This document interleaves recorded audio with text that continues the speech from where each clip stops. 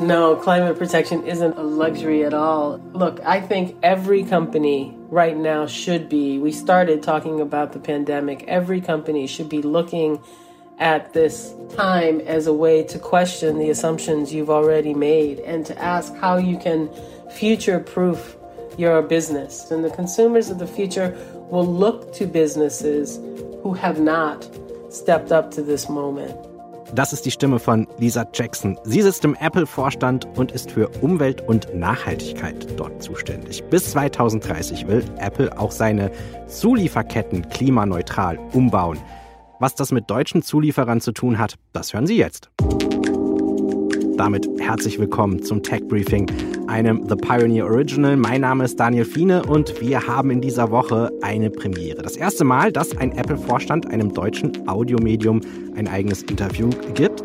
Weder im Podcast noch im Radio hat es das bisher gegeben. Und wir haben Anfang des Monats. Heißt, Zeit für unsere Startup Edition mit unserem The Pioneer Expert, Investor und Partner bei eVentures und Präsident des Bundesverbands Deutsche Startups, Christian Miele. Herzlich willkommen, Christian. Hallo, Daniel. In diesem Monat, da beschäftigst du dich mit deinem Gast mit dem Thema Mobilität. Ja, genau. Ich habe den Jochen Engert heute in unserem Podcast. Das ist der Gründer von Flixbus. Das kennen ja bestimmt auch viele der Zuhörerinnen und Zuhörer. Man kann ja heute eigentlich nicht mehr über eine deutsche Autobahn fahren, ohne diese grünen Busse überall stehen zu sehen. Insofern freue ich mich sehr, dass Jochen den Weg zu uns gefunden hat. Es ist insofern ganz spannend, mit ihm zu sprechen, weil Flixbus natürlich in dieser Zeit als Reisestartup in ganz schwierige Gewässer geraten ist. Und Jochen, der ein toller Gründer ist, der spricht ganz offen auch darüber mit uns und freue mich mit ihm über die ein oder andere Herausforderung von Flix Mobility, wie das Unternehmen heute heißt, zu sprechen. Es ist ein wirklich interessantes Unternehmen. Im kommenden Jahr wird es, glaube ich, 10 Jahre alt.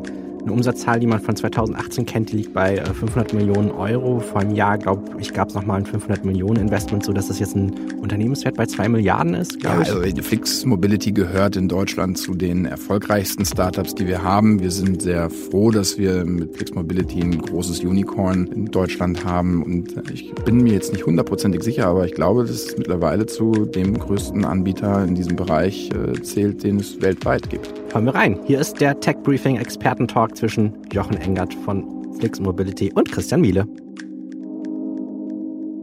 Herzlich willkommen, Jochen Engert, zum nächsten Tech Briefing. Hi Christian, hallo, freut mich. Hi, freut mich auch. Du, Jochen, stell dich doch einmal kurz unseren Zuhörerinnen und Zuhörern vor und sag uns, was genau du machst. Klar, gerne. Ich habe vor mittlerweile schon einiger Zeit, also wir sind 2013 damals losgefahren, mit 2 alten Freunden bzw. Kollegen zusammen in Flixbus gegründet. Heute auf der Gesellschaftsseite Flix Mobility, weil wir mittlerweile mit Bus und Zug unterwegs sind.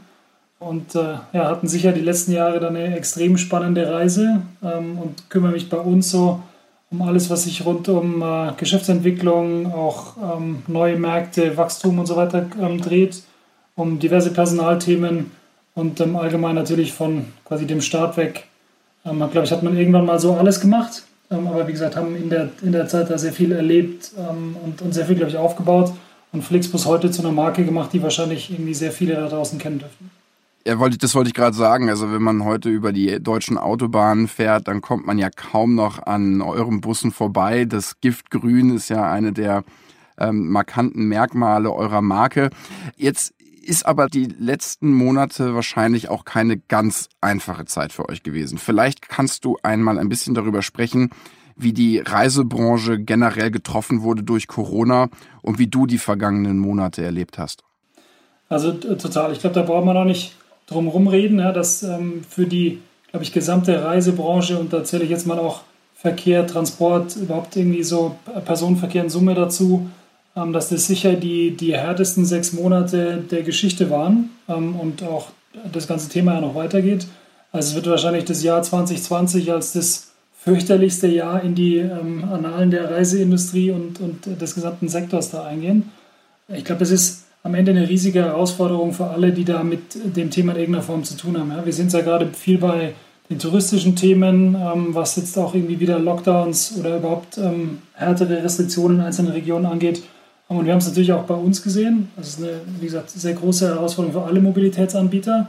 durch die Bank und sowas auch bei uns. Ja. Also wir haben am Anfang, wie glaube ich, sehr viele das Thema ein bisschen unterschätzt. Also haben natürlich damit gerechnet, dass das Einfluss auf die Nachfrage haben wird und haben da irgendwie für uns so Szenarien geplant.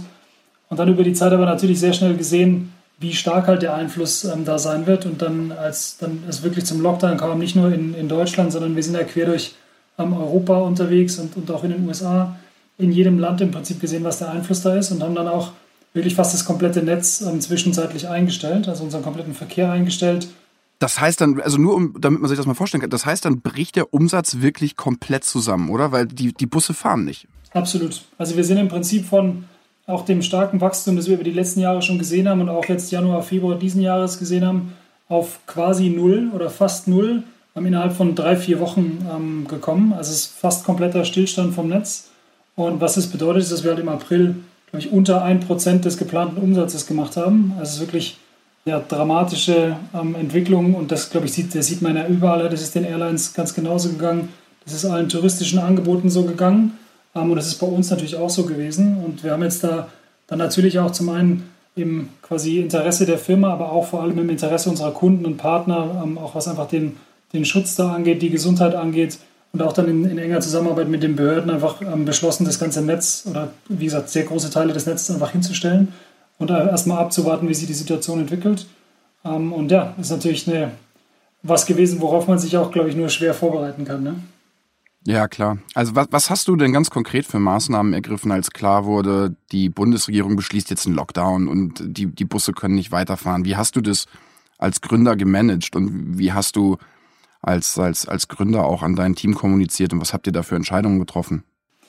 Ich glaube, am Anfang geht es da vor allem darum, dass man da sehr schnell entscheidet und wir uns in einem kleinen Kreis, also mit unserer Führungsmannschaft da gemeinsam, auch natürlich mit meinen beiden Mitgründern und dann unserem Team da abgestimmt haben, natürlich die Situation analysiert haben und dann auch sehr schnell Entscheidungen getroffen haben und dann eben auch, nachdem wir am Anfang so nach und nach ein bisschen Kapazität runtergefahren haben und einzelne Busse pausiert haben, einzelne Linien pausiert haben, irgendwann die Entscheidung treffen mussten, zu sagen, okay, wir stellen jetzt in fast allen Ländern für den Moment mal das komplette Netz ein.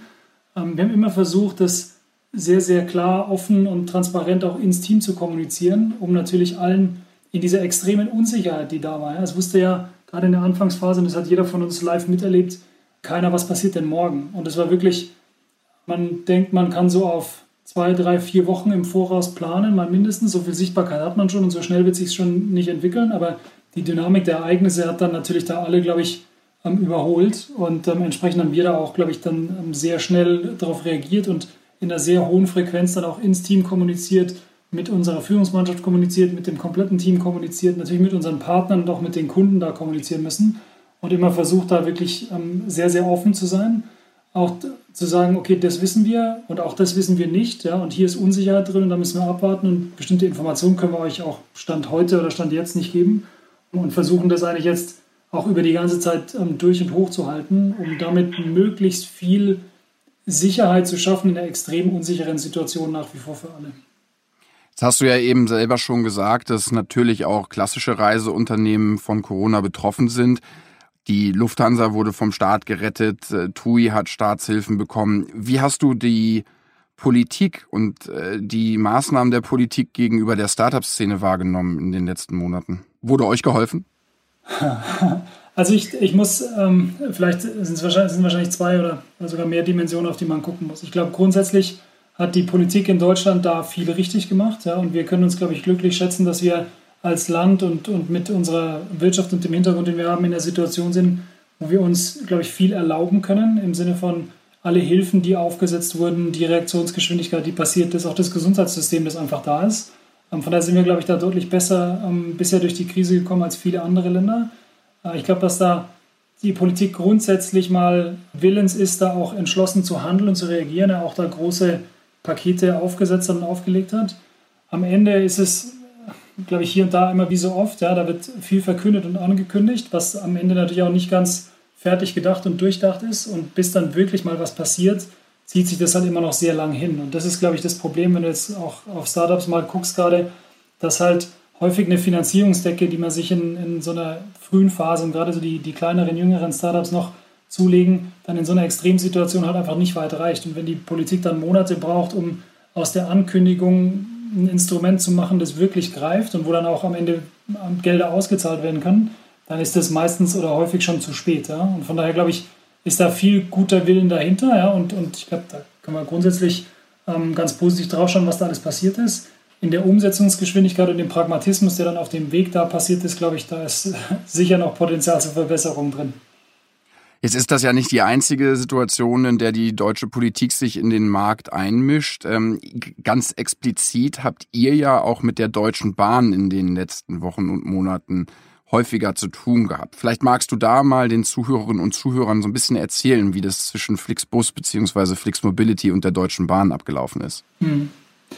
Klar, also es ist natürlich so, dass wir schon originär mit unserem Busprodukt in einem intensiven Wettbewerb draußen mit verschiedenen Mobilitätsalternativen stehen. Ne? Und jetzt haben wir in Deutschland in dem Bussegment natürlich da eine führende Position, eine führende Stellung über die Zeit. Aber am Ende entscheidet sich der Kunde jedes Mal neu, was er für ein Verkehrsmittel benutzt. Ja? Ob er auch sein eigenes Auto benutzt, ob er halt irgendwie mit uns unterwegs ist, ob er sich ein Bahnticket kauft, ob er möglicherweise auch fliegt. Und so sind wir, wie gesagt, in einem sehr intensiven Wettbewerb mit der Deutschen Bahn. Und ich glaube grundsätzlich, wenn man mal guckt, was mit der Liberalisierung in Deutschland passiert ist, also als 2013 dann der Fernbus in Deutschland überhaupt erstmal erlaubt wurde, glaube ich, hat das extrem viel Innovation getrieben und hat dazu geführt, dass die Bahn auch sehr neu über ihr Produkt, ihren Service nachdenken musste. Ja, also das klassische Stichwort am Anfang war kostenloses WLAN, wo wir sie, glaube ich, auch da intensiv hinbewegt haben, da über ihren Service einfach nachzudenken und ihn zu verbessern. Und wir sind da immerzu in einem sehr intensiven Wettbewerb auf der Preisseite, auf der Angebotsseite und auf allen möglichen anderen regulatorischen Themen. Das äußert sich dann jetzt mittlerweile, nachdem wir auch Züge im Angebot haben und mit Flixtrain einen direkten Wettbewerb auf der Schiene zur Bahn haben, ist es so, dass wir uns natürlich auch angucken müssen, wie gut hat man den Zugang zu Schienen, wie gut kriegt man die Fahrpläne, die man fahren möchte, auch bei der DB Netz quasi durch. Und auch, wie sieht so die finanzielle Ausstattung von uns versus das Staatsunternehmen aus. Ja? Und gefühlt, wenn man jetzt auch sieht, wie die Regierung da auf die Corona-Situation reagiert hat, zum einen ist natürlich interessant zu sehen, dass die Bahn quasi ihr volles Angebot durchgefahren ist, obwohl da leere Züge drin sind. Also es ist natürlich auch eine wahnsinniger Aufwand von quasi Personal, Material, Energie und so weiter, der aus meiner Sicht nicht zu rechtfertigen gewesen ist. Und dann fühlt es sich so an wie, die Bahn muss nur kurz mal ihre Kontonummer rüberschicken und kriegt dann die Milliarden schon überwiesen. Also da ist wenig differenzierte Perspektive, glaube ich, drauf.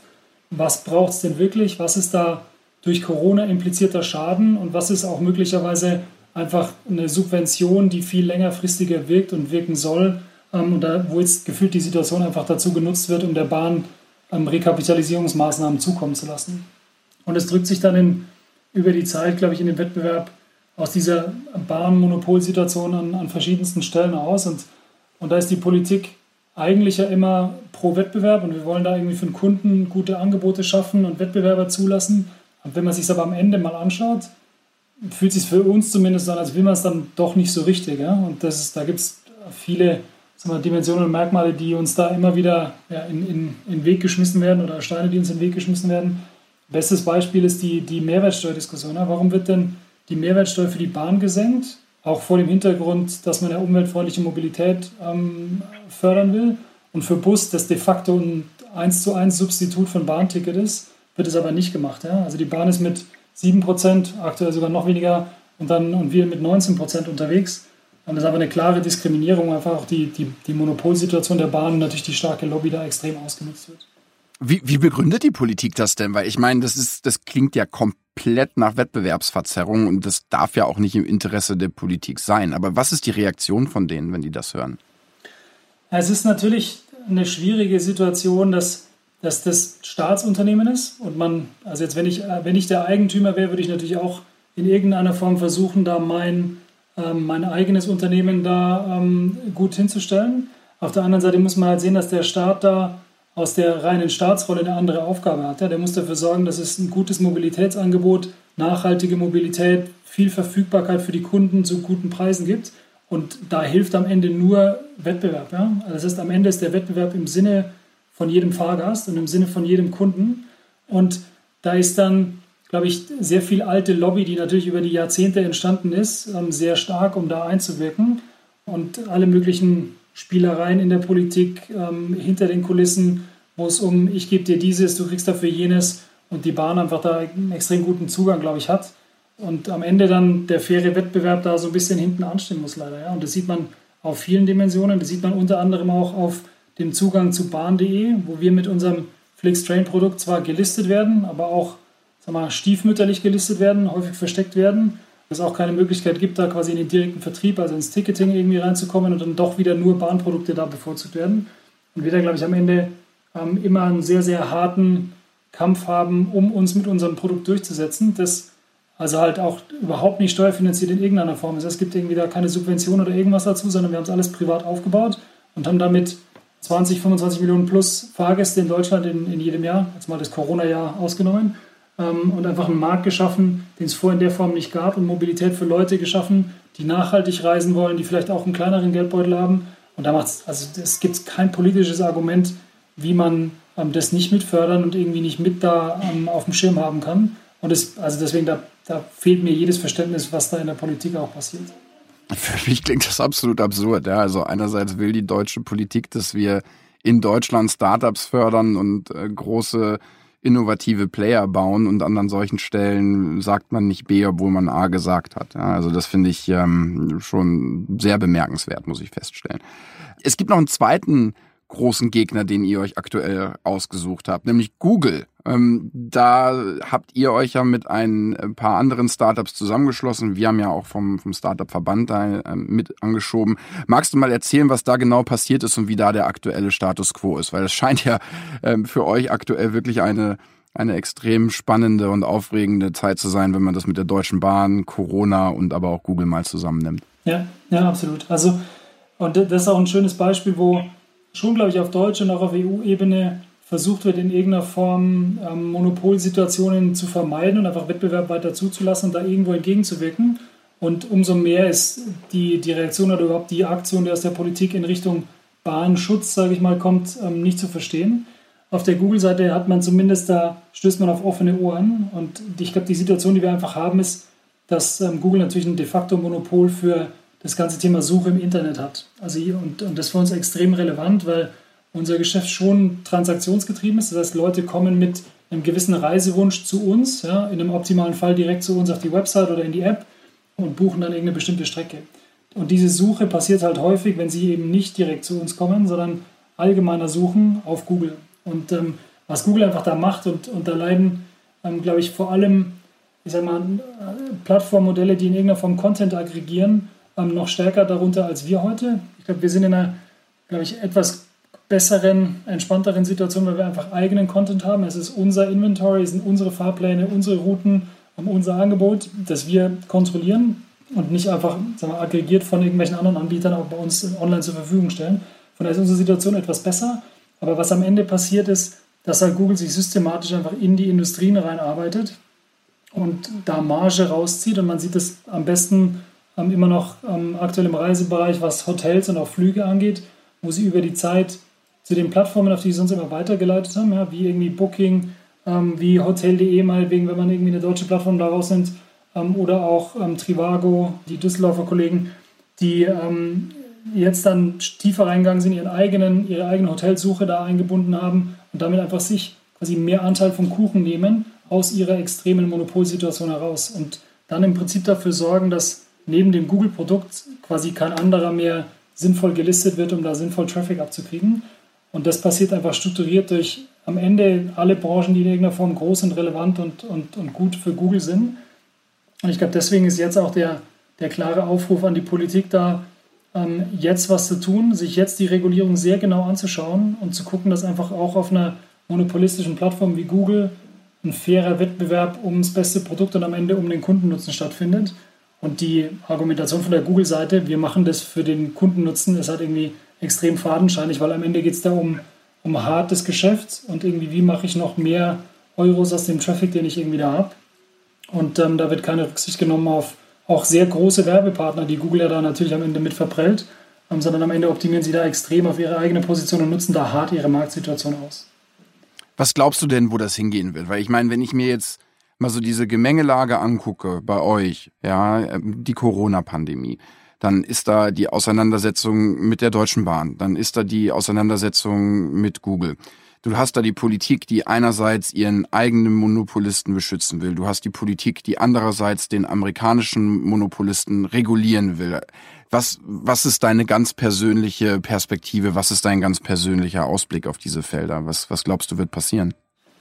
Also ich glaube, wir sind als Unternehmen da und auch als Gründer und auch als Führungsmannschaft bei uns, bei Flix, da trotzdem optimistisch. Ja, wir haben, glaube ich, aus der Historie gelernt, dass wir im Wettbewerb und sei es gegen quasi mal wegen andere Busanbieter, sei es gegen Staatsbahnen, das ist ja nicht nur in Deutschland der Fall, sondern quer durch Europa, oder sei es gegen sonstige Spieler, die in irgendeiner Form in unserem Markt unterwegs sind, uns durchsetzen können und uns immer durchsetzen konnten, wenn wir halt uns sehr stark auf unseren Kunden konzentrieren, wenn wir sehr stark einfach ein gutes Produkt bauen, zu einem guten Preis das anbieten können und über unsere Technologie, über unser auch leidenschaftliches unternehmerisches Team das einfach weiterentwickeln und weiter optimieren können. Also ich habe keine Frage, dass auch jetzt, wenn man auf die Corona-Situation nochmal guckt, dass Leute wieder reisen werden. Und wir sehen das bei uns, glaube ich, auch sehr stark im Vergleich zum Beispiel zu dem Airline-Markt. Das ganze Thema private Reisen, ja, ich will irgendwie Städte sehen, ich will meine Familie besuchen, ich will Freunde treffen, ich will was erleben, das wird nicht weggehen. Ich glaube, dass sich Geschäftsreisen massiv verändern wird und es viel länger dauern wird. Aber das Thema privates Reisen und vor allem nachhaltig und dann auch günstig da rumzukommen, sich Europa anzuschauen, auch die USA, die Welt überhaupt anzuschauen, das wird nicht weggehen. Und da, glaube ich, sind wir extrem gut positioniert. Ja. Ich glaube, wir haben eine sehr gute, starke, bekannte Marke da draußen. Wir haben aus meiner Sicht die perfekten Verkehrsträger, also mit Bus und Bahn, die sehr ökologisch sind, die sehr kosteneffizient sind, wenn man das gut macht. Und wir stehen am Ende wirklich auch für die grüne Mobilitätswende. Ja. Und das wird ein Thema sein, das durch Corona wahrscheinlich leider gerade ein bisschen zurückgedrängt wurde, auch in der medialen Aufmerksamkeit, aber das wird nicht weggehen. Also die Diskussion um, wie können wir nachhaltiger arbeiten, reisen, leben, wird nicht weggehen, wird eher größer werden und ich glaube, deswegen werden wir am Ende da ein Gewinner sein und werden auch bei aller Härte, die jetzt irgendwie da passiert und aller Anstrengungen, die wir in der ganzen Zeit haben, werden wir da gestärkt aus der Krise rausgehen und deswegen schauen wir sehr, sehr optimistisch da in die Zukunft. Das finde ich ist ein sehr, sehr schönes Plädoyer und ich würde jetzt gerne zum Ende des Podcasts kommen, nachdem wir diese ernsten Herausforderungen besprochen haben, zu den schönen und vielleicht lustigen Anekdoten. Ich habe jetzt gerade kürzlich erst noch gelesen, dass da ein nackter Mann hinten auf dem Heck eures Flixbuses gesessen hat. Dann habe ich mich gefragt, was sind denn so die Geschichten, die ihr bisher noch nicht erzählt habt? Also hast du vielleicht irgendwie 1 oder 2 lustige oder schöne Geschichten, die bei euch in den Flixbussen passiert sind? Weil mittlerweile reisen ja so viele Menschen mit euch, dass ich mir sehr gut vorstellen kann, dass da auch mal das ein oder andere passiert, was vielleicht noch gar nicht so nach außen gedrungen ist. Ja, total.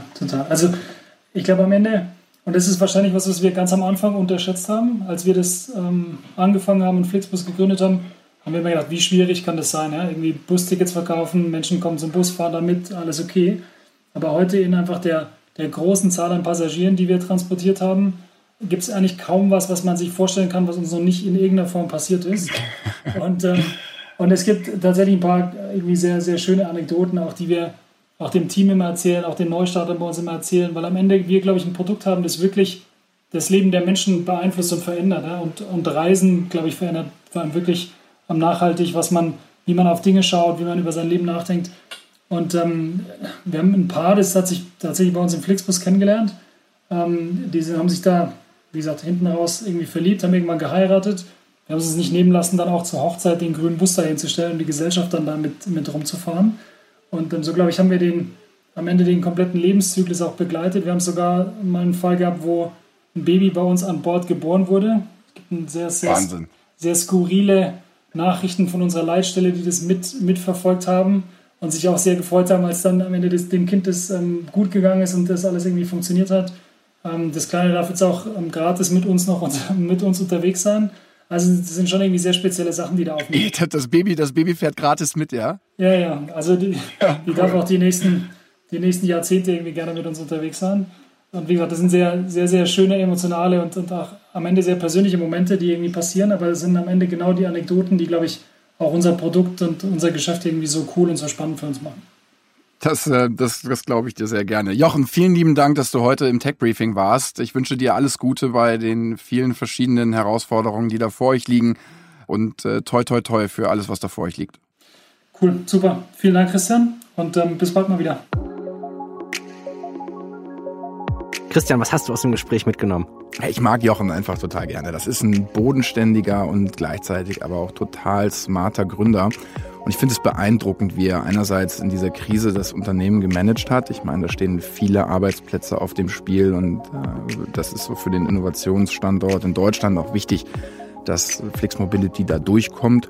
Und gleichzeitig finde ich es aber auch krass zu hören, mit wem die sich da jetzt auch schon anlegen. Ne? Also mit Google und mit der Deutschen Bahn. Und ich finde diese Kämpfe, die da ausgetragen werden, auch wirklich wichtig. Ich bin fest davon überzeugt, dass wir uns diesen doch sehr komplexen Fragen widmen müssen.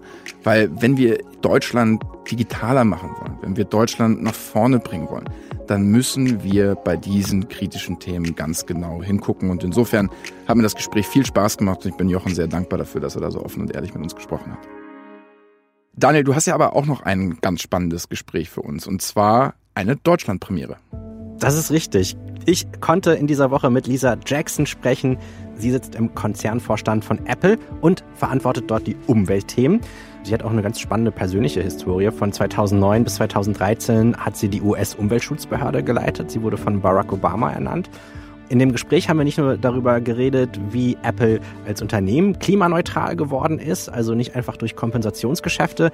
Sie hat auch erklärt, wie Apple es bis 2030 schaffen möchte, auch die komplette Produktions- und Zulieferkette seiner Produkte komplett klimaneutral aufzubauen. Und da gibt es seit heute auch eine Neuheit. Im Juli hat schon Henkel gesagt, ja, als deutsches Zulieferunternehmen machen wir bei dem Klimaprogramm von Apple mit. Dann gibt es ja auch noch andere internationale Unternehmen, die in Deutschland produzieren, wie zum Beispiel Tesa, 3M, HP Fueler oder Solvay. Und seit heute wissen wir, der Batteriehersteller Varta, der schließt sich auch dieser Öko-Allianz an. Hier ist das Gespräch. Good morning, Lisa Jackson. Thank you for joining us this morning. Thank you. Hello. I'm happy to be here. Lisa, this is truly a special year. I don't have to mention the worldwide corona pandemic. When I compare this year's news headlines with last year's, the presence of climate change, let's say Fridays for Future protests, almost vanished. How did the corona pandemic influence your perspective on climate neutrality? Was it a kind of a stopper or kind of an accelerator or kind of booster? I like your word booster.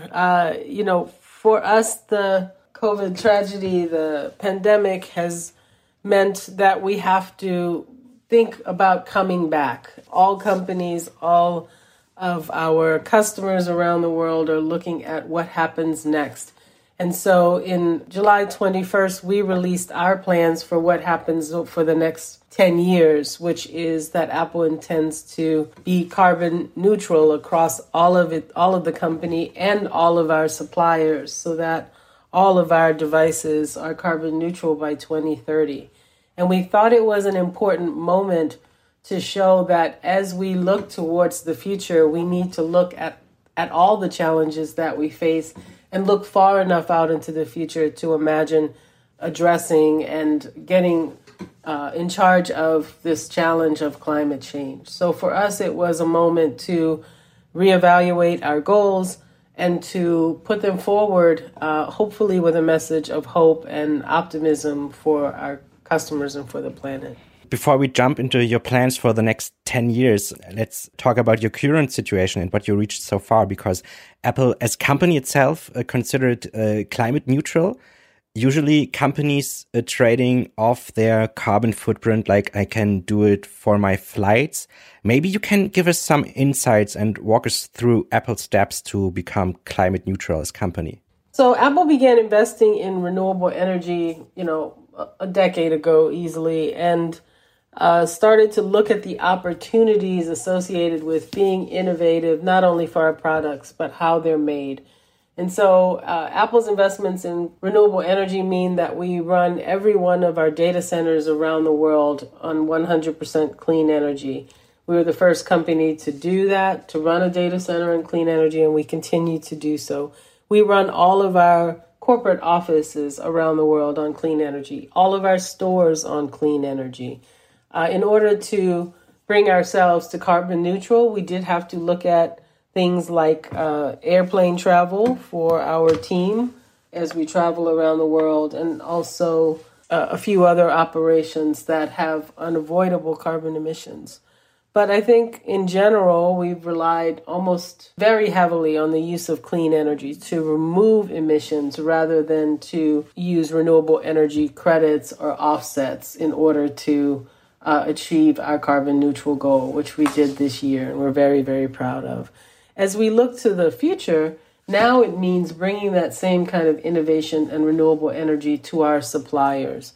And we love the idea of working side by side with our suppliers to show them what we did. I consider every one of our renewable energy projects an investment, not just a spend, but an investment, because they yield a return, a positive return for Apple, and they can do the same for our suppliers. So being able to help other businesses invest in clean energy, lower their carbon footprints, become 100% renewable like Apple already is something we think is entirely consistent not only with our 2030 goal, but what a leadership company should be doing.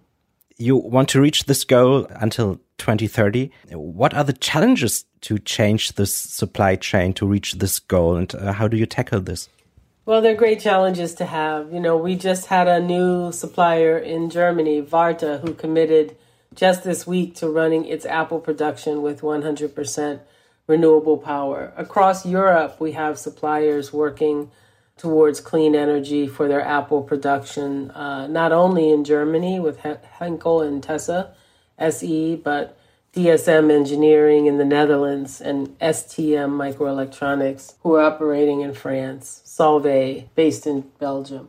So what we find are companies, leadership companies who are stepping up, who want to join with Apple for their own reasons. I mean, we salute their individual leadership in stepping up to expand their use of renewable energy. In other markets in the world, there may be more of a need to bring some know-how to the table. How do I access reliable, clean energy? What are great projects in my marketplace? And in some cases, in many cases, Apple can provide that information. We've now done enough clean energy projects around the world that we're able to help our suppliers work not only with their grid operators, not only with their electric utilities, not only with solar or wind developers as we do, but also with their governments to ensure that their new projects will be acceptable and able to be connected into the grid. It's a bit of partnership. It's knowledge that's being transferred. In some cases, it's investment. For instance, we have a $300 million investment fund for clean energy in China that we and our suppliers assembled so that we can bring good projects onto the grid in China when we see a need for them. Lisa, you personally got a very respectable background in environmental protection, and I'm really interested in your personal opinion. Why isn't every company worldwide moving into the same direction with the same speed? Is climate protection at the end luxury? No, climate protection isn't a luxury at all. Look, not every company is Apple. I firmly believe that coming to Apple, I made a very conscious choice to join not only a company that's committed to being innovative in our products, but innovative in how we approach our manufacturing, our work in the world. Look, I think every company right now should be, we started talking about the pandemic, every company should be looking at this time as a way to question the assumptions you've already made and to ask how you can future-proof your business. One great way to do that is to recognize that the challenge of climate change is going to be here. Not only it's here today and it will be here in 10 years, and the consumers of the future will look to businesses who have not stepped up to this moment. I don't know why a company wouldn't invest in clean energy these days. It's cleaner, it's cheaper, it's better for their customers, it's better for them. It's reliable, it just makes great sense. If you're stuck in a different way of thinking, it's time to question those assumptions. Yeah. When I talk to people about Apple products and their environmental friendliness, I hear a common theme. They're complaining that they cannot remove their batteries on their own because they want to keep maybe their phones 1 or 2 years longer, but with fresh batteries. At the end, I think they have in mind that it's more important to sell quicker new devices. Nothing could be further from the truth. The batteries in iPhone are replaceable. They can be replaced by Apple. They can be replaced through independent repair programs that we work with in Europe. We've just recently expanded our independent repair programs. I think that what the Apple customer loves about Apple is that we make a durable product, one that can last for years and years. There are iPhones, iPads that people are using that are many generations ago, and that's how they were designed. They're doing exactly what they were designed to do. We make a wonderful, high-quality product designed to last forever, designed to be passed on or resold if you decide for some reason you need a new device. And then at the very end of life, whenever that might be, we run a world-class recycling program because of our commitment to the circular economy. I think the company is taking great steps to be a part of a future that recognizes that resource efficiency in the circular economy is an extremely important piece of the puzzle when it comes to attacking climate change. Yeah, I saw this little robot deconstructing an iPhone in an ad. That was That's right. pretty neat. So my last question is, what's the most common misunderstanding when it comes to climate protection or climate neutrality? I think the most common misconception is that it's somehow a luxury that has to be paid for instead of an investment that pays off in better health, a safer planet, a habitable planet, justice for people who can't afford to make the investments themselves. In essence, climate change is an investment in our future, and it's one that yields a positive financial return. No one is asking for a donation. We're asking for forward-looking investment. So, Lisa Jackson, thank you for joining us this morning. Thank you so much. Pleasure to be with you. Jetzt darf ich dich ja mal fragen, was hast du mitgenommen aus dem Gespräch, Daniel? Bei einem Punkt bin ich sehr hellhörig geworden. Also sie hat ja auch jetzt Corona so ein bisschen als Wake-up-Call tatsächlich auch definiert nach dem Motto, wir müssen uns jetzt mit der Zukunft beschäftigen. Selbst wenn Corona wieder weggeht, wird das Klimaproblem bleiben. Und es gibt ein regelrechtes Kundenbedürfnis, auch auf die Firmen zu setzen, die, ich sage jetzt mal, nachhaltig agieren und auch die nicht nur als Unternehmen klimaneutral sind, sondern auch die Lieferketten entsprechend mit angepasst haben. Da musste ich an dein Gespräch mit Dr. Michael Otto denken. Der hat ja genau das Gleiche gesagt. Ja, ich auch. Ja. Das fand ich sehr, sehr interessant, da diese Parallele da auch nochmal zu sehen. Wobei das ja schon interessant ist, dass Apple jetzt mit diesem Thema so nach vorne geht. Normalerweise sprechen sie ja nicht so sehr, schon gar nicht über ihre Werte Produktion. Und Moral sind nämlich auch profitabel. Was glaubst du, ist das mehr PR für die? Oder braucht es am Ende so Unternehmen, die auch dieses Umweltbewusstsein lautstark kommunizieren, damit vielleicht auch noch mehr andere nachziehen? Klar, aber die sind ja auch kein First Mover, was das angeht. Ne? Ich denke, es ist am Ende eine gute Mischung aus einer starken PR-Story, aber die werden sich das schon auch ganz genau durchgerechnet haben. Apple ist jetzt nicht der Konzern, der nicht auf die Bottomline achtet. Also insofern, das ist wahrscheinlich am Ende, tue Gutes und sprich drüber. Kommen wir zu unseren High- und Lowlights der aktuellen Woche. Und da hast du einen interessanten Börsengang als dein Highlight ausgewählt. Ja, genau. Also die langen Gerüchte, dass Auto 1 an die Börse gehen möchte, da ist ja jetzt ein bisschen Momentum reingekommen. Und ich freue mich darüber, weil es ja auch allen Anschein nach so ist, dass die Auto 1 Gruppe in Deutschland an die Börse gehen wird. Also insofern freue ich mich da für Hakan, Christian Bertermann und die anderen Kolleginnen und Kollegen von Auto 1 und bin sehr gespannt, wie das weitergeht. Und für unser Lowlight, da hat uns ja ein bisschen auch Gabor Steingart etwas ins Heft diktiert. Er hat ja in dieser Woche sich damit beschäftigt, dass Rocket Internet wieder von der Börse sich zurückziehen möchte. Und er hat sehr stark kritisiert, dass es ja auch vor allen Dingen auch den Kleinanleger trifft, der vielleicht zum Ausgabepreis von, glaube ich, rund 40 € zugeschlagen hat und jetzt die Angebote passend zu der Zeit, wo der Börsenkurs richtig tief liegt, bei einem deutlich geringeren Wert, dass da natürlich auch viel Vertrauen in die Startup-Welt verloren geht, wenn auch hier dann einfach ganz viel Geld vernichtet wird. Ich weiß nicht, wie blickst du auf das Thema? Ich würde da gerne mit Gabor mal an geeigneter Stelle auch ein Gespräch zu führen, vielleicht auch in einem Podcast. Ich finde es nicht richtig, dass man jetzt sagt, der Olli Samwer hat hier den Kleinanleger betrogen. Ich glaube, als Rocket an die Börse gegangen ist vor vielen Jahren, für damals, glaube ich, 42,50 €, da war da ja nicht der Plan, dass wir nach ein paar Jahren dann für 45 Cent auf den Euro diese Firma zurückkaufen. Das wäre ja eine perfide Strategie gewesen und da bin ich mir sehr sicher, dass das nicht der Plan gewesen ist. Natürlich wollte Olli Samba mit Rocket Internet eine mega erfolgreiche Börsenstory bauen und das kann man ihm jetzt dann in der Retrospektive als bösen Fehler auslegen, aber die Gerüchte, dass die Firma eigentlich nie an die Börse gehört hätte, die hören wir auch schon seit vielen Jahren. Also diese Überraschung, dass Rocket dann irgendwann von der Börse geht, mich hat's nicht überrascht. Ja, ich glaube, die Aktie ist ständig und immer missverstanden worden, was ich nachvollziehen kann. Rocket lebt von Sondereffekten. Du lebst davon, dass du Exits in deinem Portfoliounternehmen hast und die kannst du halt nicht immer so aufs Quartal planen. Ne? So, das sind mal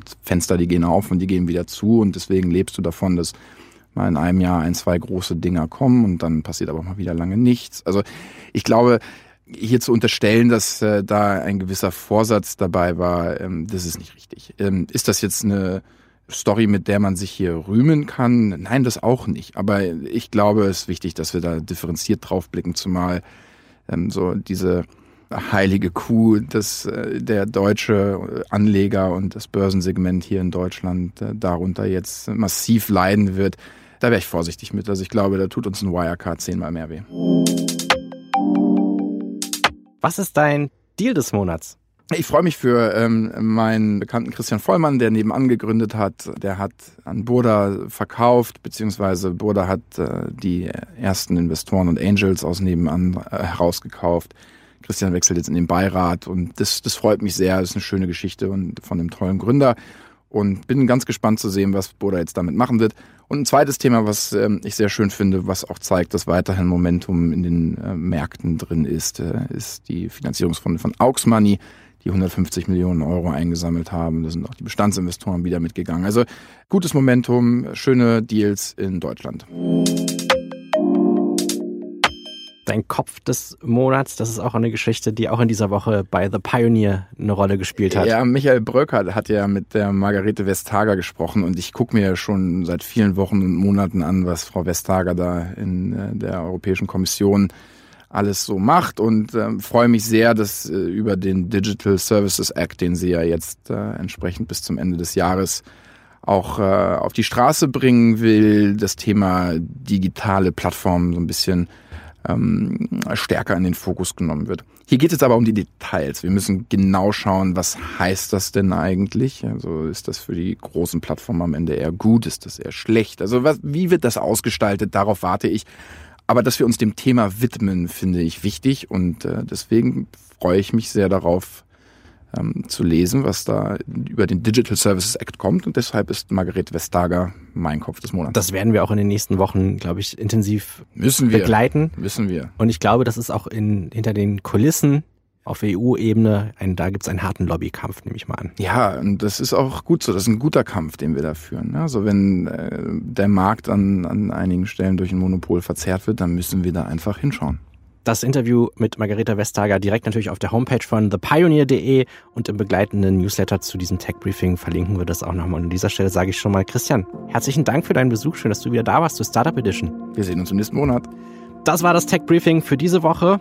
Das nächste Update zur Digitalisierung, das gibt's dann ganz frisch wieder als Podcast am kommenden Donnerstag und den begleitenden Newsletter dazu, den können Sie kostenlos über thepioneer.de abonnieren. Einfach auf Briefings klicken und dann auf das Tech-Briefing. Mein Name ist Daniel Fiene, bis zur nächsten Podcast-Ausgabe, dann starten wir weiter gemeinsam in die digitale Zukunft.